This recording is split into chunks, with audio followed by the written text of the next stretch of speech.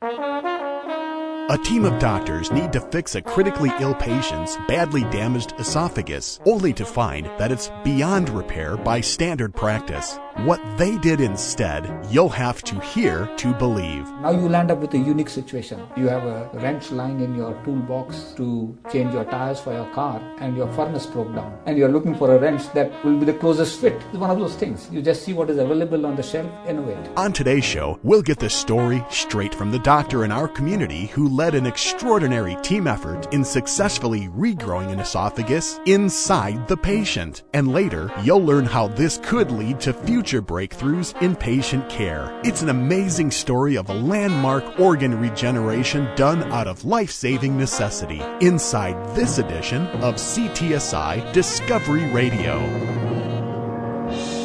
Welcome to CTSI Discovery Radio, our first show for 2017. I'm your host, Brian Belmer, back as we spend the next 30 minutes discovering together. CTSI Discovery Radio is brought to you by the Clinical and Translational Science Institute of Southeast Wisconsin. The CTSI is a consortium of researchers, doctors, scientists, and others representing 8 institutions, including the Medical College of Wisconsin, Milwaukee School of Engineering, Marquette University, the University of Wisconsin-Milwaukee, Children's Hospital of Wisconsin, Froedtert Hospital, Blood Center of Wisconsin, and the Zablocki VA Medical Center. The CTSI works collaboratively across all of our member institutions in advancing biomedical research and finding new drugs, treatments, therapeutics, and interventions that are better, faster, and more economical than ever. Our mission is advancing health through research and discovery.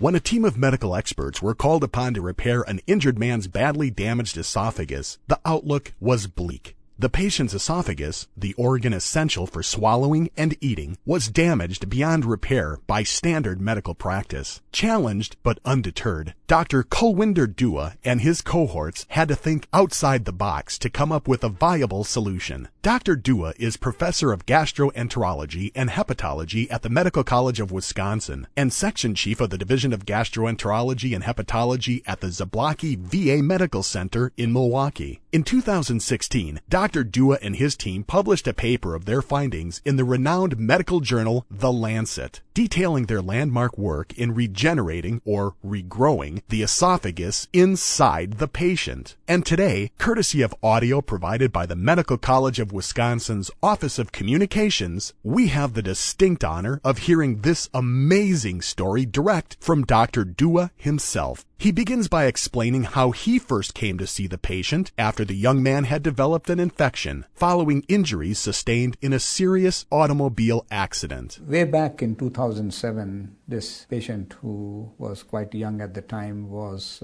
brought in emergently to our hospital with significant fever, chills, very painful swallowing, and in fact inability to swallow. And his CAT scan showing a big abscess that was done at an outside hospital straight to our cardiothoracic surgeons. So they had to emergently deal with this big abscess that had developed at the back wall of his throat down into his upper chest. And at that time they found out that one of the metal plates that were put in his cervical spine following a road traffic accident to stabilize the spine had eroded through and completely destroyed the back wall of his throat and upper esophagus. And all his saliva and some of the food that he may have eaten went out into his chest cavity, resulting in this life-threatening abscess. Unfortunately, an initial surgery proved unsuccessful. At the time of surgery, the first surgery, the surgeons had to get in neurosurgeons and otolaryngology surgeons because it was across boundaries from the chest to the throat and the spine where we have the spinal cord. So we needed consultation from all these surgeons, and a lot of surgical work was done to fix it. There were tubes put in to drain the abscess, the usual standard of care we do in these cases. And the patient had to go back again to clean out more abscesses and more pus. And eventually the patient was left with a very big hole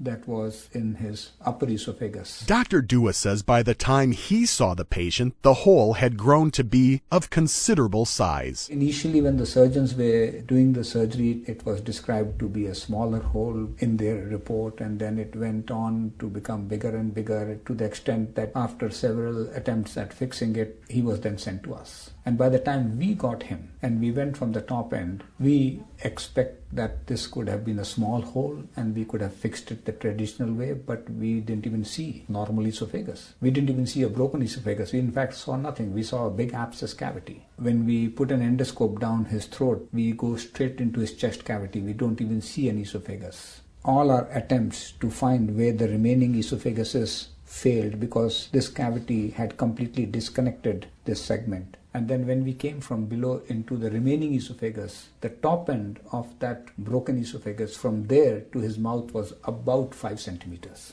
That basically is almost the upper third of the esophagus. A big wide gap in this challenging situation. That what can we do to fix it? We had to then go through his skin, through a feeding tube that he had, into his stomach and climb backwards from below and put a wire in this cavity and then come from the mouth, catch the wire and pull it out from the mouth, and that's how we established a wire connection between the mouth and the stomach. Now, Dr. Dua says that holes in the esophagus do occur and are in most cases able to be surgically corrected. Traditionally, when people have damage to the esophagus, like a perforation from, say, we are doing endoscopically, say, a procedure where we need to dilate the esophagus and we perforate the esophagus, or there is a surgery that was done on the esophagus that starts leaking, all these patients have holes in the esophagus.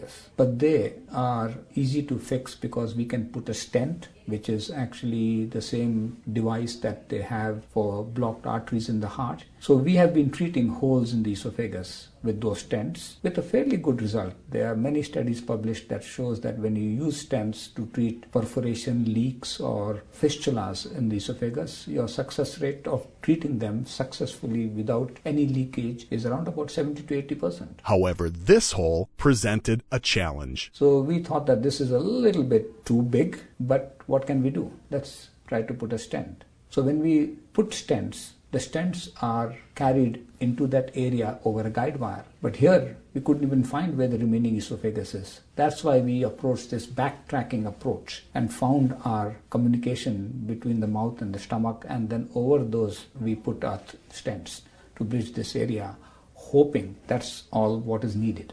But it didn't work. Then he explains another challenge doctors were faced with. The stents come in various diameters and various lengths. Since this was roughly around about 5 centimeter segment that we had to bridge, we took a stent that was about 12 centimeters so that we have enough of the stent bridging the lower remaining esophagus and enough of the stent that is above the area of disruption. And that was our second challenge. Normally when the esophagus perforates through an endoscopic procedure or a leak from surgery and so on, it is somewhere in the middle of the esophagus. So we have enough of margin at the top end and the lower end to put the stent. In this particular case, there was no upper end. So the stent had to be in his throat.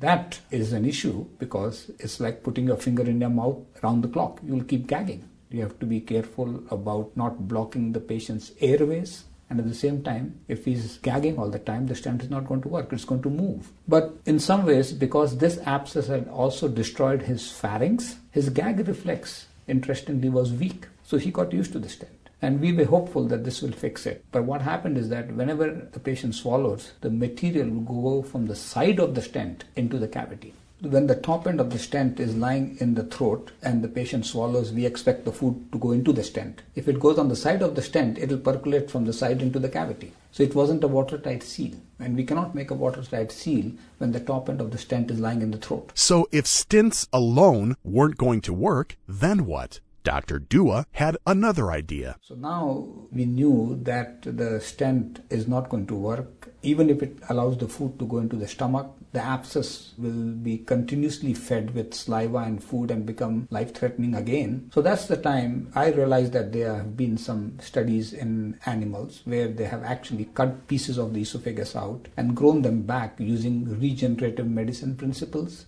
we wanted to do something that is not that experimental, that we are making our own devices, but something that we can pick up from the toolbox that are lying in our shelf, FDA approved, and use the experience from animal studies and apply it to this case. So for example, in the animal studies, when they cut a section of the esophagus out, they put in a scaffold which is made of some tissue matrix. And the tissue matrix scaffold has got tremendous regenerative potentials. It's a tissue that attracts blood vessels. It's a tissue that attracts stem cells that can differentiate into organs. It also forms a nice seal if you want to wrap it around a defect. So one such tissue that is available is called alloderm. Alloderm. Dr. Dua explains further. It's a donated human skin. And this donated human skin, of course, we have to make sure it is not carrying any bacteria in it. It is processed, its cells are changed, and eventually it is dried and sold in a sterile manner for people to have regeneration of wounds that are not healing. And people have also used it for any perforations and holes. And it is FDA approved for transplantation. So one of the options was that now that we have placed the stent and the stent is not watertight, seal-proof, how about going and wrapping it with this tissue matrix, which they have done in dogs to show that it can grow the esophagus back. So that was one plan. And Dr. Dua and his team of experts had another notion. When we injure ourselves, say we cut our skin, we don't put stem cells there. The body heals. So there is a tremendous mechanism in our body where we can recruit our own stem cells in areas for healing. So rather than go and starting to harvest stem cells out from the bone marrow and try to impregnate the whole matrix with those stem cells, our thought was that you do something there to attract the stem cells. The body will bring it, give this whole thing some time, and it will regenerate like they did in dogs. And also don't forget that the stem cells, they are cells that if you put it in a different area, they become that organ. So if you say hypothetically put those stem cells in a damaged liver, they should go and regenerate the liver. So what tells the stem cell to differentiate into a particular organ is the signals it is getting from the site where the organ is. So we thought that rather than growing this out on a petri dish, how about growing it inside the patient so that the signals are coming for this stem cell to know that this is the esophagus? Because that's what the remaining esophagus signals and the body signals may be coming. So they put the idea of trying to grow an esophagus to work. We decided that, get all the ingredients and put it in the oven and let it bake. How long will it take to regrow back? We don't know. So we wrapped this defect with this donated human skin, and to trigger regeneration, we took the patient's own blood, we spun it and took out platelets. And that with some calcium and thrombin prayed like a super glue onto this donated skin. A super glue created from the patient's own blood platelets. How does that work? Platelets have a very strong growth factor mechanism. They also have certain things they release that attracts the stem cells to that area. And because it's the patient's own blood, we don't have risk of blood transmitting infection from some other's blood. So after the stents were wrapped with alloderm, the area was sprayed with the patient's own platelet, the neck muscle was put back, and the area was closed. Dr. Dua and his team put their plan into action. So now what? So now comes the big question, what will happen down the road? We do get concerned because stents can cut both ways. It's a foreign body. It can cause more damage. If it goes and perforates the aorta, the patient can drop dead in a second because all the major arteries and everything is over there. We didn't want to risk any of those serious effects that can happen. So we recommended to the patient that we would like to take the stents out in 12 weeks. Did we expect the organ to grow in 12 weeks? No. But I'd rather have a damaged esophagus than a person dropping dead from the aorta bleeding out on me. At this point, the patient himself made a decision, going against the advice of doctors, that would be crucial towards the eventual outcome of the procedure. Nearer the time when we met the patient in the clinic, he had started eating. He still had a feeding tube, so we were giving him quality of life to enjoy taste of food besides supplementing his calories from his feeding tube. And at that time, he asked me that if you take the stents out, what's going to happen? I said, one is that you may have as big of a defect still there. or the area will scar down and close up completely. Then he said, what happens if you don't take it out? And I told him about the risks. And he opted that he would rather eat than to live with his food eating ability gone. So despite all persuasion from my side, he refused. And I give him full credit for what we discovered, because that led to opportunity for us to see what happens as this time goes by. And if, say, for example, the whole process of regrowing the organ took 6 months and I removed the stent in 3 months, I would have not known what would have happened. So the patient decided to leave the stents in his esophagus so he could continue eating. Here's a stent sitting there, and he's eating, and we did some periodic CAT scans to see if the abscess is coming back, and the abscess was gone. Nothing was leaking. We made him swallow some contrast, and it was going through the stent into his stomach, and slowly he was eating more and more and using his tube less and less. We knew that the stents are there. It's just that one day the stents is going to give him a complication, and the patient adamantly, despite a few more attempts to tell him to get the stents out, did not agree. 3.5 years later, he calls me and says that now I can't eat. I said, well, we'll have to endoscope you and have a look and see what happened here. So when we endoscoped him at that time, we found that we had 3 stents stacked into each other like a telescope. The bottom stent, which is near the stomach, the tissue had bulged into the stent, and like a ball valve intermittently was blocking the stent. And that was tissue that had grown with friction. So we went and cut it out with an endoscopic technique and opened up the passage. But it kept coming back. We eventually now told him stents need to come out. And he agreed. It was once the patient finally agreed to have the stents removed from his esophagus that something amazing was discovered. So now, 3.5 years later, he shows up with this problem. For 6 months, we kept trying to clean up that tissue from below. It didn't work. So roughly 4 years with the stents lying in his body, we went and took them out. Now, the stents have got from the outside a rough area. That's how they anchor. So when we remove stents, it's like removing sandpaper. So everything looks beaten up. It looks bruised. So we always bring the patient back in about 4 to 6 weeks to see if things are beginning to tighten up, close up, so that we can start stretching it now before it becomes a pinhole. So in 8 weeks, he came back and we scoped him. We put an endoscope down. And to our surprise, it looked as though nothing had happened. We saw in the area previously where there was no esophagus, a normal looking esophagus. I even took biopsies from the inside, and the biopsy came back as normal looking lining of the esophagus. So that was surprising, and he was now eating more and more. I repeatedly asked him, have you had any choking spells? Have you been admitted with pneumonia? Anything? Nothing. He was eating. Despite the encouraging results, Dr. Dua was still cautiously optimistic. But we still kept the feeding tube because I was not sure that after I removed the stent, even though it is 4 years out, what's going to happen? So I told him, why don't you keep this feeding tube in, eat as much as you can, don't use it if you don't have to, but don't take it out, and let's go back in 1 year and see what happens. It's only 8 weeks since I removed the stent. Maybe in the next several months this may close up. So 1 year later, he comes back, absolutely normal looking area. Not only that, sometimes the lining of the esophagus can grow on scar tissue. So we did a test where we can sonar from the inside and see what's happening outside. And we did an endoscopic ultrasound and we looked at the wall of this regrown area, and the wall had in many areas the normal 5 looking layers. In fact, it looked so normal that I was like, it's too good to be true. But was it too good to be true? So we said, okay, you know what, it looks normal. There's a bit of scar tissue here and there, but otherwise the 5 layers of the wall of a normal esophageal wall, we could see them. Okay, let's see if it works. So we did typical peristaltic motility studies that we do in patients, where we looked at how the esophagus contracts. So we also did that study the same day, and we found that it was even functioning the way a normal esophagus should function.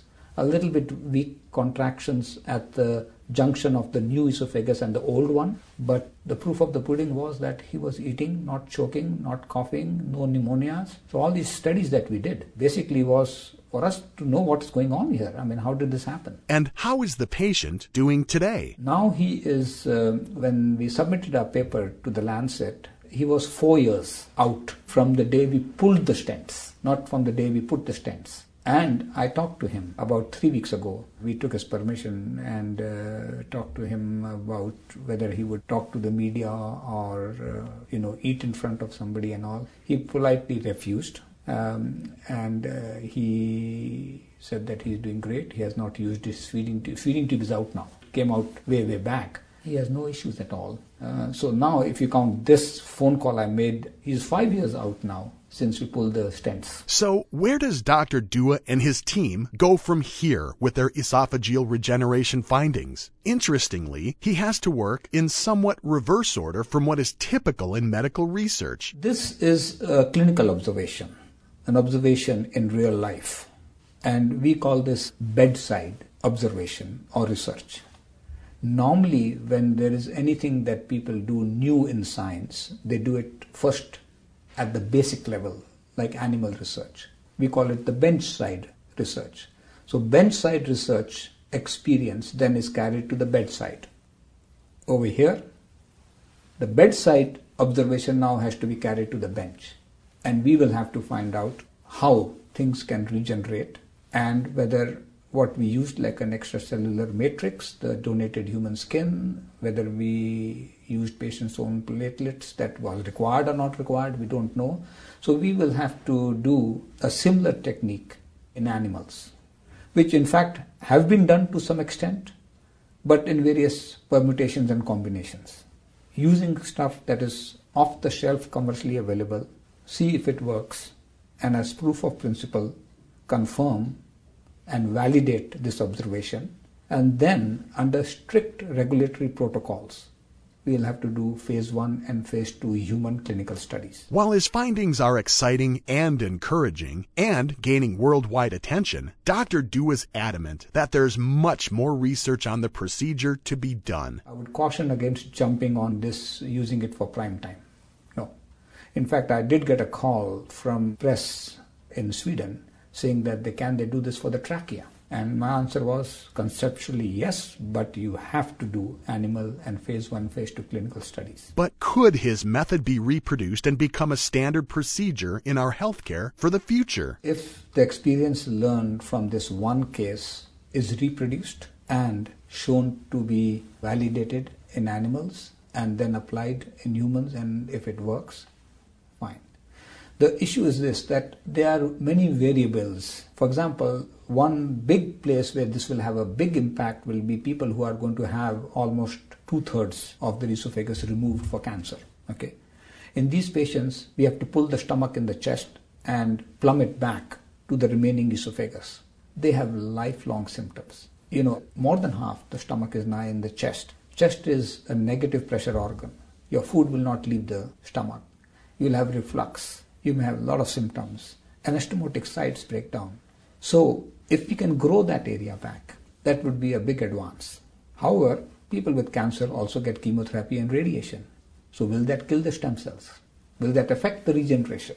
Again, going back to the drawing board, starting off with animal studies, phase 1, phase 2 studies. So when it comes to variabilities, every case who loses or damages the esophagus is from a unique cause. And whether we can extrapolate this to everybody, we don't know. Then what is Dr. Dua's big picture vision for this procedure, going beyond the esophagus? The bigger picture, I think, is that the technique of using a scaffold to maintain the three-dimensional configuration of an organ and triggering regrowth with matrix, platelets, any other mechanisms, and giving the regeneration process some time. If this hypothesis in your own body works, we could go beyond the esophagus. We go to the trachea, we go to the small bowel, we go to the uterus, urinary bladder. So the hypothesis of maintaining the configuration of an organ and stimulating regeneration and keeping that configuration intact for a long period of time for regeneration to work before that organ gets distorted is what I think needs to be investigated. As mentioned, Dr. Dua's work on his regenerative growth of a patient's esophagus is getting worldwide attention. So what does it mean for him and his research cohort at the Medical College of Wisconsin and beyond? Lancet, as you know, is a very, very high impact journal.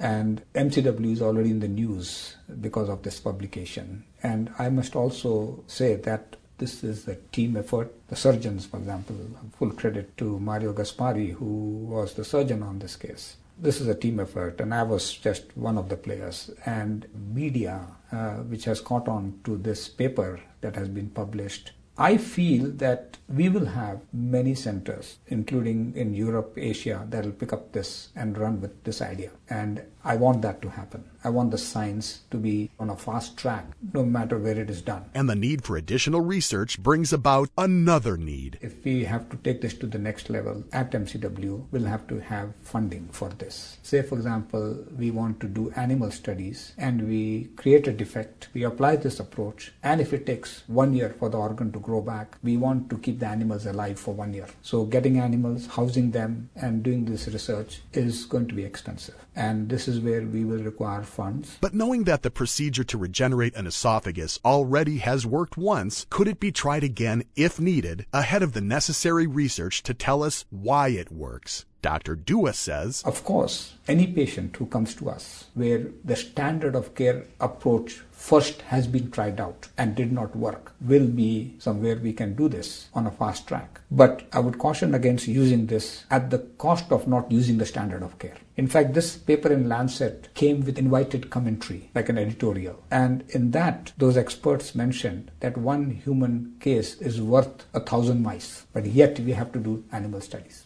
If we land up with clinical situations where we are cornered into a life-threatening situations and we have exhausted our standard of care, then obviously with our IRB all well informed on what we are going to do, we can do this in humans. In the meantime, I think we will have to take it to the bench. Given the result of successfully regenerating the patient's esophagus, one has to wonder, is Dr. Dua himself surprised by the outcome? Somebody asked me, was this a fluke? I would say at the max a calculated fluke. Because we just did not throw the kitchen sink at this patient. We knew that in the principles of regeneration, especially as far as the esophagus is concerned, this is what is out there in animals. So what is the closest we can get? For example, in the animal studies, they used a matrix that was derived from the pig skin. Then, instead of using platelets, they used the animal's own muscle cells. And they made the stent also of matrix. And they grew the esophagus back. So now, in our case, if you take the donated human skin, now how can I make it into a tubular structure without it collapsing? So I had to use a stent. And then this platelet, now where did we get that idea from? The facial-maxillary surgeons sometimes use platelet spray when they have taken out a big tumor from the jaw and they want to make the new bone grow back. They spray platelets. So it's like the right hand trying to find out what the left is doing and bring it together. Finally, while Dr. Dua recognizes there's much more work to be done, he marvels at what's already been done. It's amazing how much has been done. There was a publication in 2014 on how they took cells from the stomach and gave it the right signals and they grew small stomachs. So if you go out and look, there is so much of work already done. And now you land up with a unique situation. You have a wrench lying in your toolbox that is used to change your tires for your car and your furnace broke down. And you're looking for a wrench that probably will be the closest fit. It's one of those things. You just see what is available on the shelf,